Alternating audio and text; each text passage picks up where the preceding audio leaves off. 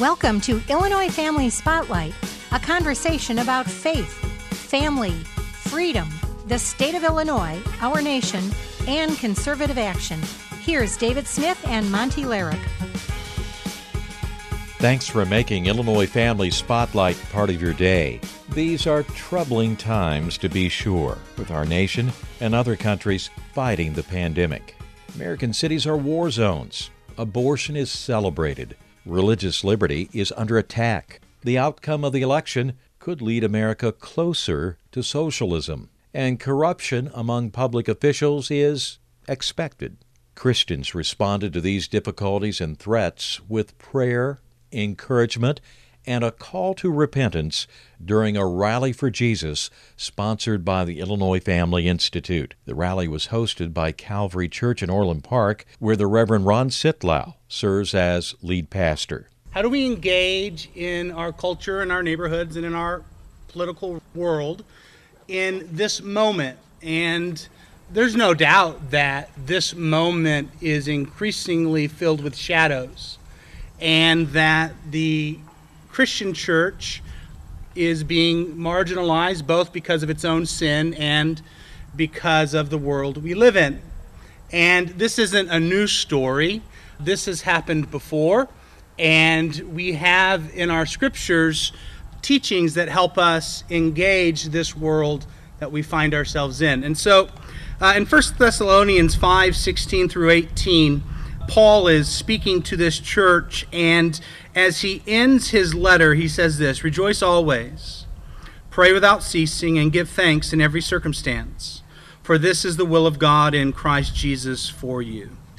So how do we engage in the next couple of months as we consider our choices to who we're going to vote for? How do we engage our neighbor? How do we engage the cultural drift, both in our own hearts and the hearts around us? And the first thing that Paul says is take delight in everything, always. Rejoicing is an act that you do with another act. You can't rejoice abstractly. You rejoice while you do the dishes. You rejoice while you serve your neighbor. And so what Paul is saying is that take delight in the work that is before you. And the reason for that is because everything works together for good. And so whatever is before us, and to whatever schemes the enemy might have, both in our lives and the lives of the world around us, God is acting, and God is moving, and God will have his way. And so we delight in the work before us, not even for the fruit that we might or might not achieve, but because God will have the fruit that he desires, and he will make it happen. And we partner with him knowing that only good will be the product of what he brings about. The second thing that Paul says, how do we engage, is that we pray without ceasing. The reason that we pray without ceasing is because prayer in the New Testament and the Old Testament is the primary means of accessing power. Power, kingdom power, is brought about in relationship with God. And so if we want to actually change and shift the world, we do that in relation to God himself. The things that need to be touched and the things that need to be changed are things that are beyond human ability. We do not have the ability to change hearts or defeat principalities and powers. The things before us are actually beyond our power to do, but it is not beyond his power to move and to act. And so we pray because we understand that he has the power to move and shift the world. And he wants to. And he is able to. Amen. And he is looking for people who will partner with him.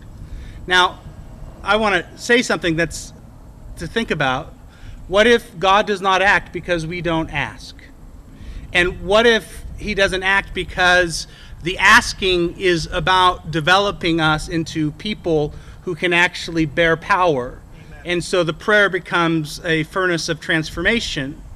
And so the way that we move forward in the months ahead and the days ahead, both in our own lives, with our neighbors and our families and our country, is we go inward. We go into the hidden world. We go with God. And then we anticipate that God will act on our behalf. So we pray always. Then Paul says, be thankful in everything. Be thankful in everything. Well, how can you do that? How can you be thankful at the death of the unborn? How can you be thankful when right is wrong and wrong is right? How can you be thankful when the church is falling apart before us? It really is. The latest research, since March, a third of professing Christians have fallen off the face of the map as it relates to the church. We don't know where they're at. They're not engaging online. They're not coming to church. And what researchers think is that this is a catalytic moment that is quickening what has been happening for the last 2 decades, which is the church is shrinking. And this third were really just holding on because of relationships and traditions, and it reveals the state of their heart. Well, how can you be thankful for that? Well, in Revelation 19, we're in the book of Revelation right now in our church. Revelation 19 is the coming Christ, the coming King. And he comes and he conquers our enemies. And so the reason we stand in gratefulness or thankfulness is because the King is coming. And the Lamb is now a lion. And all of his enemies will be trodden. And everything that is wrong will be set right. There will be no discussions. There will be no asking anymore. The King will do it. And that is why Christians throughout the ages have always been the most grace-filled, thank-filled, joy-filled people, because the King is coming. And then Paul just ends with, this is God's will. This is what he wants. This is what he wants from us. That we take delight in everything we do. That we understand that real power is in the hidden life with God, in our relationship with him. And that we're thankful for everything because our life is centered on the great hope that the King is coming. The church has always been at its best when it is focused on the return of the King, and always been at its worst when it forgets. And we have forgotten, and it's time to remember. Amen. And as we do, the church will become a force to be reckoned with, because the King will act on her behalf. And so, let's do this very thing. Let's pray through 1 Corinthians 5, 16 through 18, and ask the Lord to move on our behalf. Lord, we ask that you would cultivate in us joy, delight in the world that you have placed us in. We look at the many things before us, pandemics and unrest, immorality, and the coldness of heart of your church. And Lord, we are workers of the field, and we desire to work with you. And so we take delight in the work. And I ask for everyone here that no one would grow weary in doing good. Amen. Lord, that you would instill in us a fire for your good. And that we would delight not in whether we win or lose, but because we are working with you. And that the project is yours. The battle belongs to the Lord. And that vengeance is yours. And that the setting right of every wrong is yours. And we do our part, and we ought to, Lord, but we place that work with you. And so we delight in the work we have. And Lord, we ask that this group of people, the pastors here, Lord, that you would cause in us to repent of the ways that we have used the power of the flesh to bring about the kingdom of the heavens. And Lord, I ask that a new fire of prayer would begin to burn in us, that this would be the beginning of something in which we would come to you. And we do come to you. And we say to you, Father, do you see? Do you see what is happening around us? Do you see how the church is being attacked? Do you see how the unborn are being destroyed? Do you see how marriage is being uprooted? Do you see what is happening to our children? Do you see how justice has been upturned? Do you see? And we ask that you would move. We ask that you would act. Do you see? And Lord, if you act, we will praise your name. And if we are brought down into the shadows of the grave, who will be here to speak of your fame? And so we ask, for the sake of your fame, that you would move in our midst. Lord, we pray, like every generation before us, that revival would come into our midst. Lord, in the 18th century, in this nation that was becoming radically secular, the Great Awakening happened in our midst. And it decided the course of a nation for 3 centuries. And so, Lord, we pray again that you would awaken. There are so many desperate and hurting people. Lord, suicides and addictions and marital conflicts all around us, even here. Lord, have mercy. Bring your grace and bring your mercy. Do it for your fame. And Lord, we ask that we would be thankful people. We would be people who live on the solid foundation that the King is returning.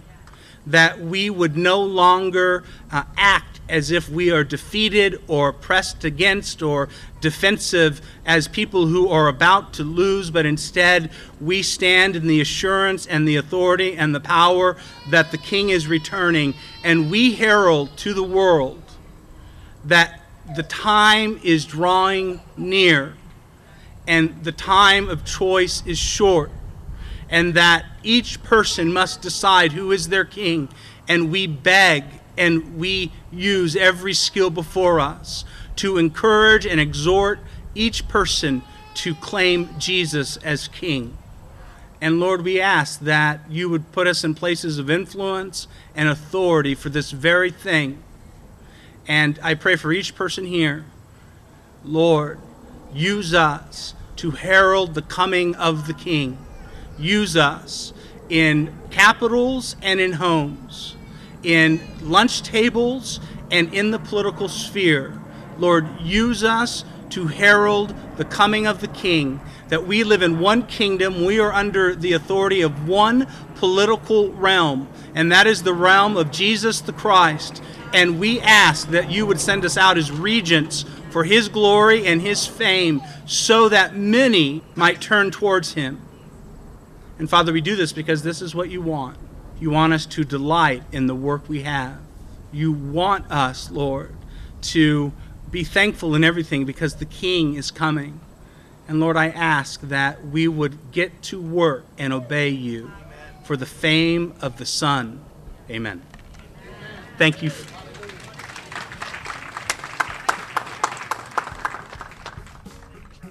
Pastor Ron Sitlow during the Rally for Jesus at Calvary Church in Orland Park. Pastor Cesar LaFleur also spoke at the rally, his challenging remarks after this time out.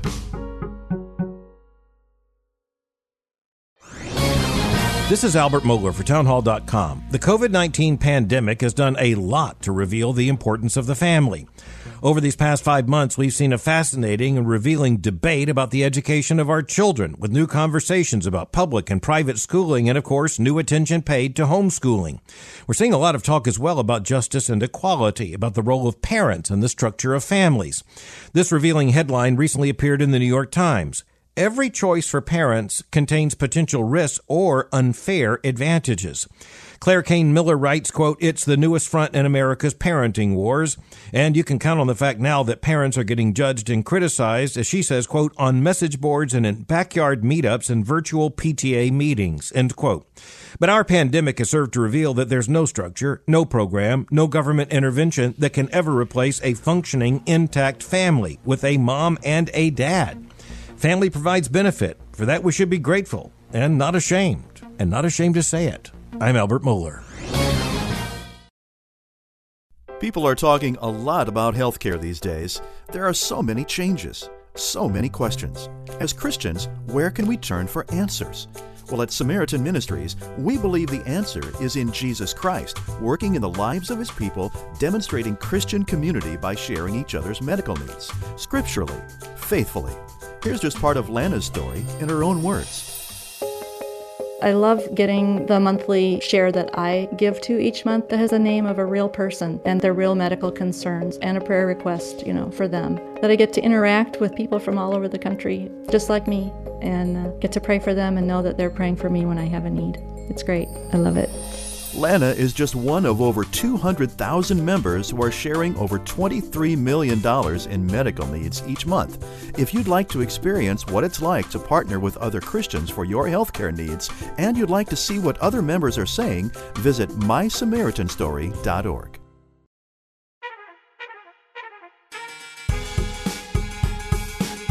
Thanks for joining Illinois Family Spotlight. During this segment, we're highlighting remarks by the Reverend Caesar LaFleur during the recent Rally for Jesus at Calvary Church in Orland Park. Pastor LaFleur is on the board of the Illinois Family Institute. He's one of the founders of the Southland Coalition for Life and a local leader of the 40 Days for Life prayer campaign to end abortion. Before I bring you some challenges, I do want to start off by giving you some encouragement. And I remember the words of our Lord Jesus talking to His disciples in John chapter 16. He says, I tell you these things so that you can have peace. In this world, you will have trouble. But He said, but take heart, be encouraged, because I have overcome the world. So I'm here to let you know today that no matter how dark the day might be, you can have peace. Even in the midst of a pandemic, you can have peace. Even in the midst of riots, you can have peace. Because the Bible has made a promise to us. He says, thou shalt keep him in perfect peace, whose mind is stayed on thee. Even in the midst of these dark times that we're living in, and these are crucial days that we're living in, I'm here to let you know, people of God, that we can have peace if we would fix our eyes on Jesus, the author and the finisher of our faith, and not be distracted by the things that appear, but look beyond this natural thing and see into the spirit world and see where the promises of Jesus reside when He says, I have overcome the world. And because He has overcome the world, we shall overcome the world as well. Is there anybody here that's glad to hear that today? Even in the midst of the storm, you can have peace, great peace, perfect peace, a peace that surpasses all understanding. Amen. We are really living in some challenging times. This week, I was without power the whole week. And I kind of cried out to the Lord and said, Lord, how much more can I stand? I've had to be shut in the house because somebody has come along and said that a virus is going to kill everybody. And so we had to shut everything down. I had just gotten married on New Year's Eve. Yeah, praise the Lord. And we came back to Chicago and we had another ceremony. I got married in Mississippi. My wife and I came back here and had another ceremony. But right after that, we were shut down and locked in the house. And I was with my brand new wife 24 hours a day, day after day after day after day. But all the other things that we've been going through, we've had riots and we have all of these different things going on in politics and in our community. And it just made me think about how it was for David in the times that he was living in. I thought about David in Psalm chapter 11, because in that time period, we found that David was under a lot of pressure, similar to what we're under. Saul was in power and he was ruling wickedly. Saul was after him aggressively. He's running for his life. His friends came to him and said, man, you got to get out of here. You got to run. Your time is short. You better cut bait and run. But David started that 11th Psalm off by saying, in thee, O Lord, I put my trust. In thee, O Lord, I put my trust. He says, why are you telling me to run? Why are you telling me to flee? But then in verse 3, he asked an interesting question that I want to just share with us for a few moments today. Because he said, when the foundations are being destroyed, what can the righteous do? When the foundations are destroyed, what can the righteous do? And the foundations that he was talking about then are the same foundations we're talking about right now. Those foundations, those principles, those things that we depended on, those things that were truth, those things that were righteous, those things that were holiness, all of those foundational principles, he says, when they are being destroyed, what can the righteous do? What are we going to build on? What are we going to do? What can we accomplish in a time such as this? And that challenge remains to us today because we can clearly see that all of the foundations are being destroyed. The foundation of truth is being destroyed. You know, I've heard it said that men will tolerate anything nowadays except the truth. You want to get somebody upset with you, tell them the truth. And how do you know how important truth is? Jesus said, for this cause I was sent, for this reason I came to testify to the truth. Truth is vitally important, but the foundation of truth is being washed away. There is no truth. Whatever's convenient for a person at that moment, that's what passes as truth nowadays. And so the foundation of truth is being destroyed. When the foundations are destroyed, what can the righteous do? Even the foundation of righteousness. This nation has turned its back on righteousness, and we've embraced a secular humanism that's leading us into the vast of destruction. You know, one of my heroes from history is Frederick Douglass. And Frederick Douglass says, I have one theory when it comes down to politics. I have one ideology, and it's something I depend on all the time. Righteousness exalts a nation, but sin is a reproach to any people. I'm here to let you know that righteousness is going to be what exalts our nation, but the foundation of righteousness is being wiped away. We've turned our back on righteousness, and we have become that Romans 1 society where we've chosen not to maintain a knowledge of God in our memory, and we've turned our back on him. Nowadays, everything is accepted except the gospel of Jesus Christ in our institutions. You can teach Islam in the schools, but you can't teach about Jesus Christ. They can burn Bibles, but you better not step on the Quran, because people are turning their back on righteousness. You guys have heard about the foundation of the sanctity of life. It is gone. You know, I get an attitude with people sometimes when they get all upset because of all of the violence and murder in the streets. I say, if we don't protect the life of babies in the womb, how dare you assume that you're going to protect the sanctity of life in the streets? 65 million babies legally aborted in America since 1973. And as a black person, I'm appalled at it because I know it was designed and developed for us.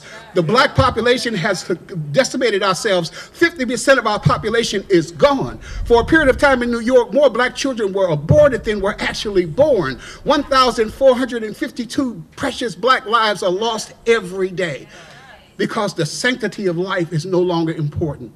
If you're going to tell me that black lives matter, and I'm going to take you seriously, then I better see you respecting black life in the womb. If you're going to write it in front of the White House, if you're going to write it on the side of your buildings, then you better write it in front of Planned Parenthood, and you better let them know that every one of these black lives is precious in the sight of God. When the foundations are destroyed, what can the righteous do? The family. That foundation is gone. In the black community, that foundation is gone. And we're seeing all of the negative consequences because of that. We're seeing what's going on now. Can I tell you something that's going to shock you? And I'm revealing a little information about my own people. Did you know that a black child had a better chance of growing up with a mother and father during slavery than he does right now? Right now, because the black family has been decimated. 72% of black children are born out of wedlock. There's no father present in the home because the foundation of the family has been destroyed. And it's not just us, your families, white families are the same way. The families are in decline. These foundations are being destroyed. But the question is, what can the righteous do? Well, I'm going to leave you with this, is that I believe that not all of the foundational destruction is happening from the devil.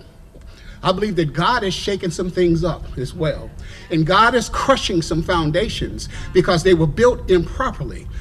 God is shaking some things up and shaking some things out because God wants to let us see that what we have been building our hope on is not a firm foundation. There is no firmer foundation outside of the gospel of Jesus Christ. And the Lord is telling us this is what you're going to have to go back to, because those things that you've depended on are not dependable. You know what? Here's a perfect illustration of it right here. Jesus said, upon this rock I will build my church, and the gates of hell shall not prevail against it. Jesus was saying that any church that's built on the foundation of faith in me is indestructible. You hear me?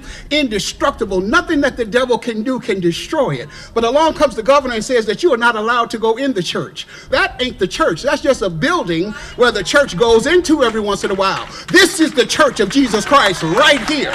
This is the church of Jesus Christ. Wherever 2 or 3 of us will come together in his name, it could be in a parking lot. It could be on the street corner. It could be in an alley. No matter where it is, that becomes the church, because we are the incarnational ecclesia. We are the presence of God in the world. Don't let anybody fool you. You can outlaw these things. Go ahead on. Take your tax exemptions back. Go ahead on. The church of Jesus Christ will still go forward. Amen. I'm going long. I'm sorry, because this got good to me. So I'm going to piece it up. But we have to build on some better foundations, because the church of Jesus Christ is the answer for this world. Listen, in Mark chapter 9, the disciples were asking Jesus, they said, listen, why isn't it that we can't, deliver this child from this demon? Why can't this come out? Jesus says, well, some things only come out through prayer and fasting. The foundations that we're going to have to rebuild upon are going to have to be the foundation of our faith principles. And the number one is going to have to be that we're going to have to repent and pray that God would send a spiritual awakening into this nation, and that God will send a revival into this church. Because I tell you what, no matter what else we do, it's not going to stop until the Spirit of God comes along and sweeps across this nation, sweeps across this state, sweeps across this city, the presence of God comes and shake us up and wake us up, and the Holy Spirit fall on us, and he changes us, and he transforms us in his presence, and he takes away the appetite for those wicked things, and he gives us an appetite for those things which are righteous, holy, and good. That's what we need the Spirit of God to do for us. And I tell you what, when God does that, Washington won't be able to stand, Springfield won't be able to stand, City Hall won't be able to stand against the power of God's resurrected church. Rise up, church, and be the presence that God is calling for us to be in these evil days.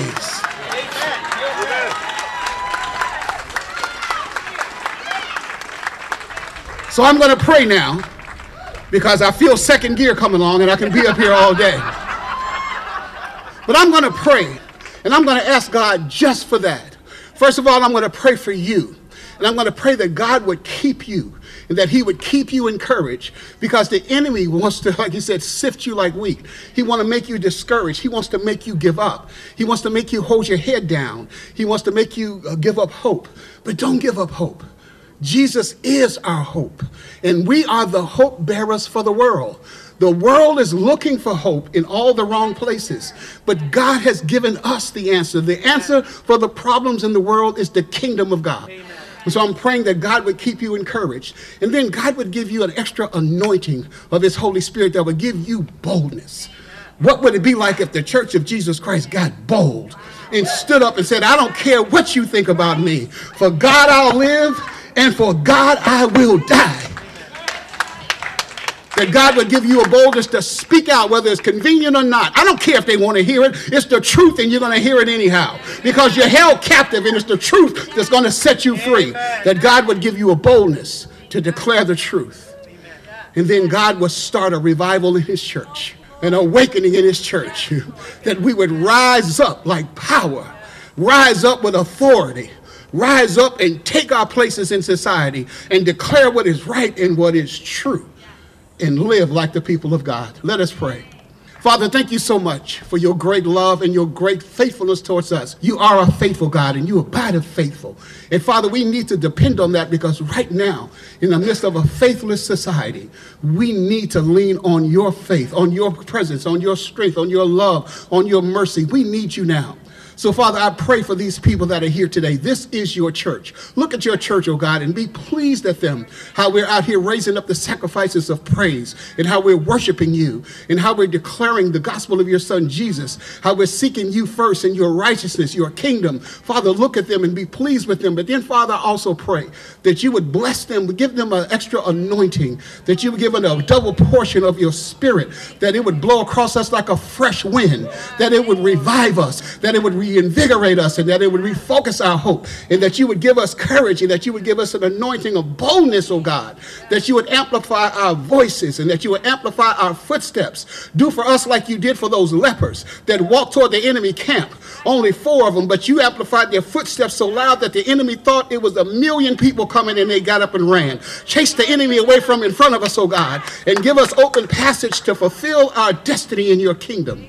Father, I pray for an awakening among the people of God. Holy Spirit, people need salvation. People need to be saved. People need to be transformed and changed. We need an Isaiah 6 kind of moment where we come into your presence and we realize how undone we are and how wicked we are, but that you would take from the altar the coals and touch our lips, and that you would purge us and transform us and change us in your presence to be more like you, oh God. And then that others would come to know you in the pardon of their sin. And, oh God, that you would give us a revival in the church. God, would you redirect your church? Father, we've gotten so distracted on superficial things. Father, we're so hung up on things that don't even matter. Oh God, help us to understand that if it's not about the kingdom of God, if it's not advancing Jesus Christ, oh God, just take it away from us and help us to focus clearly in on you. Amen. Father, I pray for Illinois family and for those who are connected with us, that you would continue to give us courage to be able to proclaim the truth in such a wicked state. I pray for all of those righteous people that are running for election. Oh God, would you move out some of the wicked ones? Because you said that when the wicked are in power, the people mourn. But you said when the righteous rule, it does well for the city. And would you let righteous people take those positions? And Father, would you through us turn our nation back to you? Father, we need you right now, oh God. Father, we trust you, Lord, and we are not afraid. We're not afraid of the pandemic. We're not afraid of the riots. We're not afraid of the politics, because we trust in you. Thank you so much for this day. In Jesus' name, amen. Pastor Cesar LaFleur at the recent Rally for Jesus at Calvary Church in Orland Park. Our thanks to Pastor Ron Sitlau and the leadership at Calvary for hosting the rally, which was sponsored by the Illinois Family Institute. Be sure to check the IFI YouTube channel and IFI homepage for video highlights of the rally.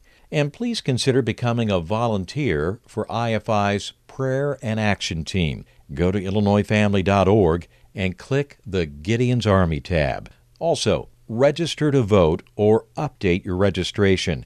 Encourage your church to hold a voter registration drive. Also, order copies of the IFI Nonpartisan Voter Guide. Go to IllinoisFamily.org. IllinoisFamily.org. Please invest in the work of IFI. All donations are tax deductible. And tell your family and friends about Illinois Family Spotlight. Until next time, pray for America. Stay safe, stay active, and God bless. Thank you for listening to Illinois Family Spotlight. For more information, please visit us at ifiaction.org. and look for us on Facebook and Twitter. If you would like to email us questions or comments, please do so at feedback@ifiaction.org. Until next time, stay engaged and keep your eyes on the prize.